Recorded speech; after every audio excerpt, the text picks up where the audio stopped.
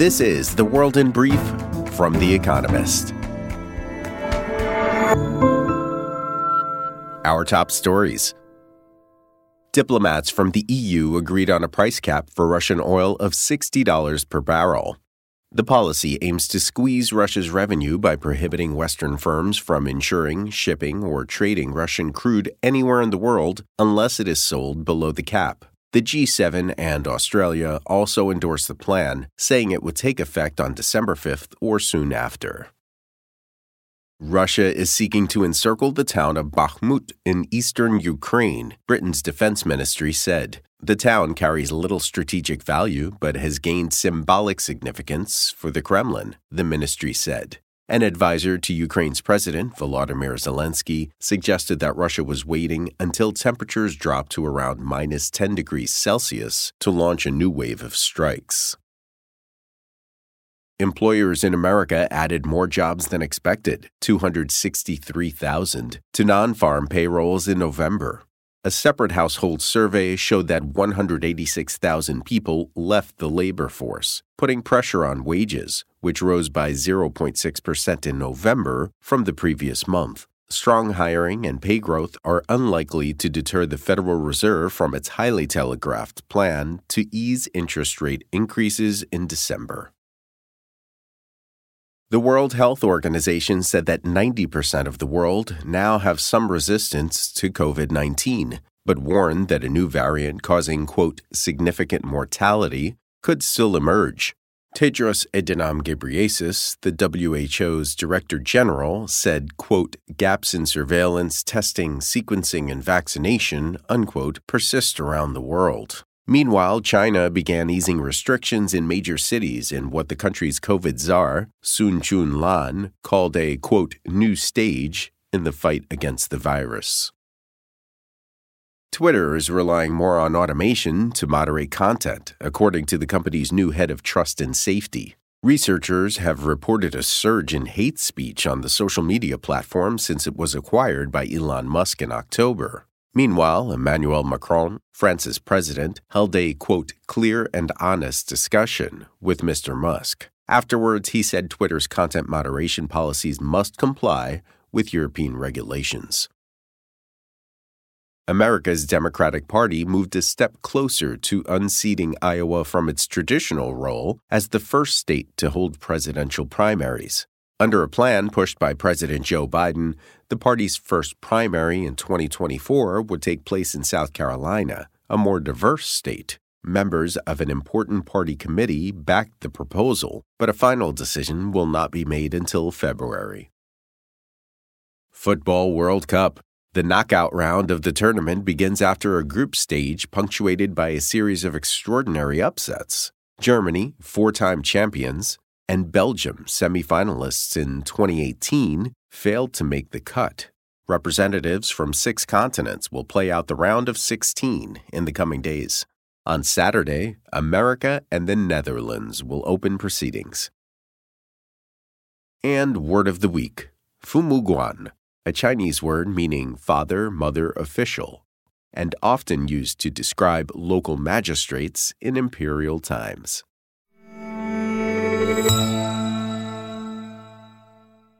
And now, here's a deeper look at the day ahead.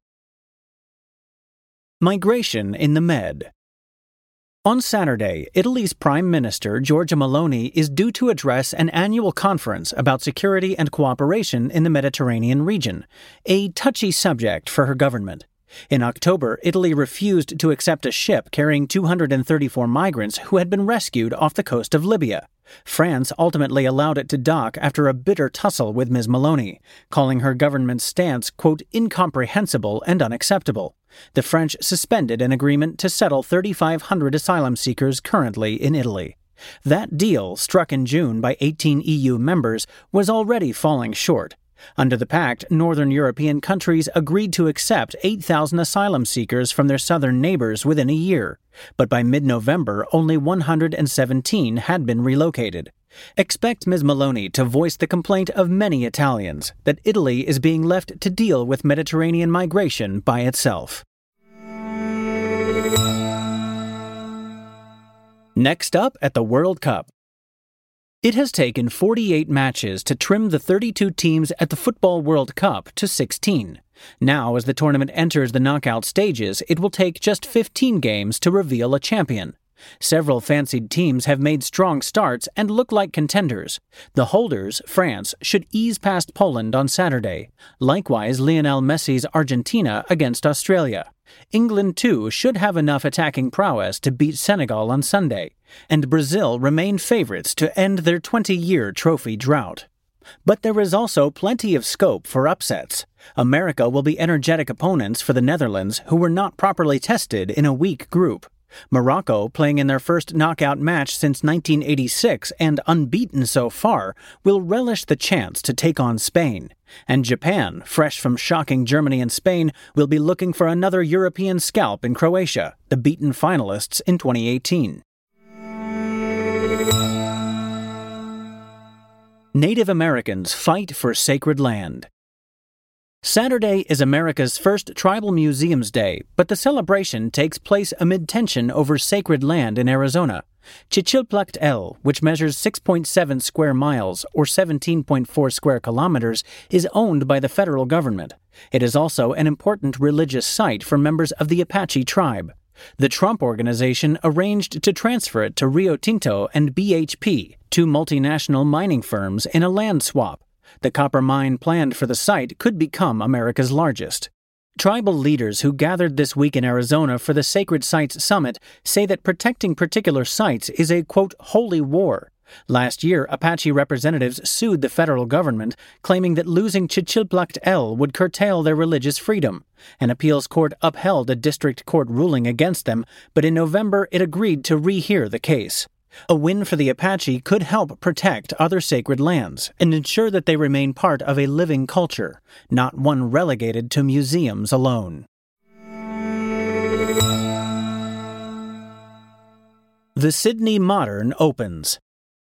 Its opening is being called Sydney's biggest cultural development since the Opera House was completed nearly 50 years ago. But unlike that landmark, the Sydney Modern, a gallery which opens on Saturday, does not disrupt the skyline. It hunkers into the harbourside, all glass walls and grass-covered roof. The project, costing $344 million Australian dollars, or $234 million US dollars, aims instead to make a mark with its exhibitions. It nearly doubles the floor space of the adjacent Art Gallery of New South Wales and features work by more than 900 artists, including Indigenous Australians. Sydneysiders blush at how their city gets outshone culturally by Melbourne, known for its thriving arts scene. The new gallery aspires to compete with London's Tate Modern or New York's Guggenheim, said Ben Franklin, a minister for arts and tourism. Thousands of Sydneysiders have registered to visit. The gallery's creators will hope for global attention too. Weekend Profile. Alexi, a protester in Shanghai. Alexi has joined two protests in her life. Both times, the Shanghai coffee shop owner, whose name we have changed, chanted slogans against China's government, a good way to risk a jail sentence. In 2019, to express her own discontent with China's growing authoritarianism, she traveled to Hong Kong, where she marched with millions of others calling for democratic rule in the territory. She was unable to tell anyone who she was and what she was doing there. Quote, I felt alone, but paradoxically, I had never felt so close to the people around me, she says. In the 3 years since, Chinese officials have only tightened their grip on Hong Kong. Many there have lost hope. Alexi has too. She considered leaving China on several occasions, but ultimately decided against it, not because she didn't have the means, but because of her, quote, unspeakably deep connections with her homeland. Alexi is a globetrotter, having lived in Argentina and traveled to nearly all continents. She came back to China 4 years ago, hoping to establish a stable life, even though it soon started to become unbearable, not least because of the prolonged COVID-19 lockdowns. Last Saturday night, she found some solace. She learned from friends that protesters were gathering on Wooloomookie Road, just 3 kilometers from her apartment. Taking a bouquet of flowers and sheets of white paper, the symbolic weapons of these protests, she joined them. She laid flowers in tribute to the families who had died 2 days before in a fire in an apartment building in Xinjiang in far west China. The building's exits had reportedly been sealed to comply with China's zero-COVID policy. The blank paper is more explicitly political, a challenge to China's strict controls on free expression. She could hear the chanting from a few blocks away, quote, "No to PCR testing, yes to freedom." When one person shouted, quote, "Communist Party," a handful of people responded tentatively, quote, "Step down." Again, the man shouted, quote, "Communist Party." This time, the response was stronger and more joined in, including Alexei, quote, "Step down." The next day, clips of the protest she attended flooded Twitter, which is blocked in China but accessed by people with virtual private networks. With dread, she stopped the videos on each frame to check if her face was visible. It wasn't. Quote, "I was afraid and still am, but I just had to go," she says.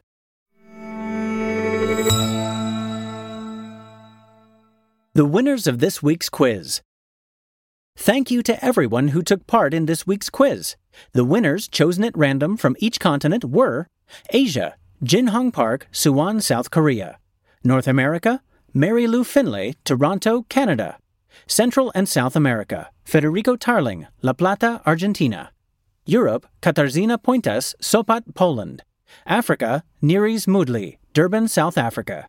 Oceania, Ewan Mackenzie Bowie, Auckland, New Zealand.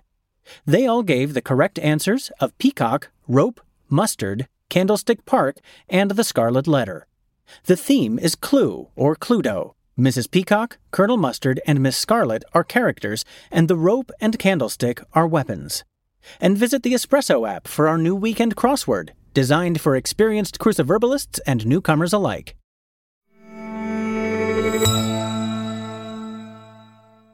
Finally, here's the quote of the day from Robert Louis Stevenson, who died on this day in 1894.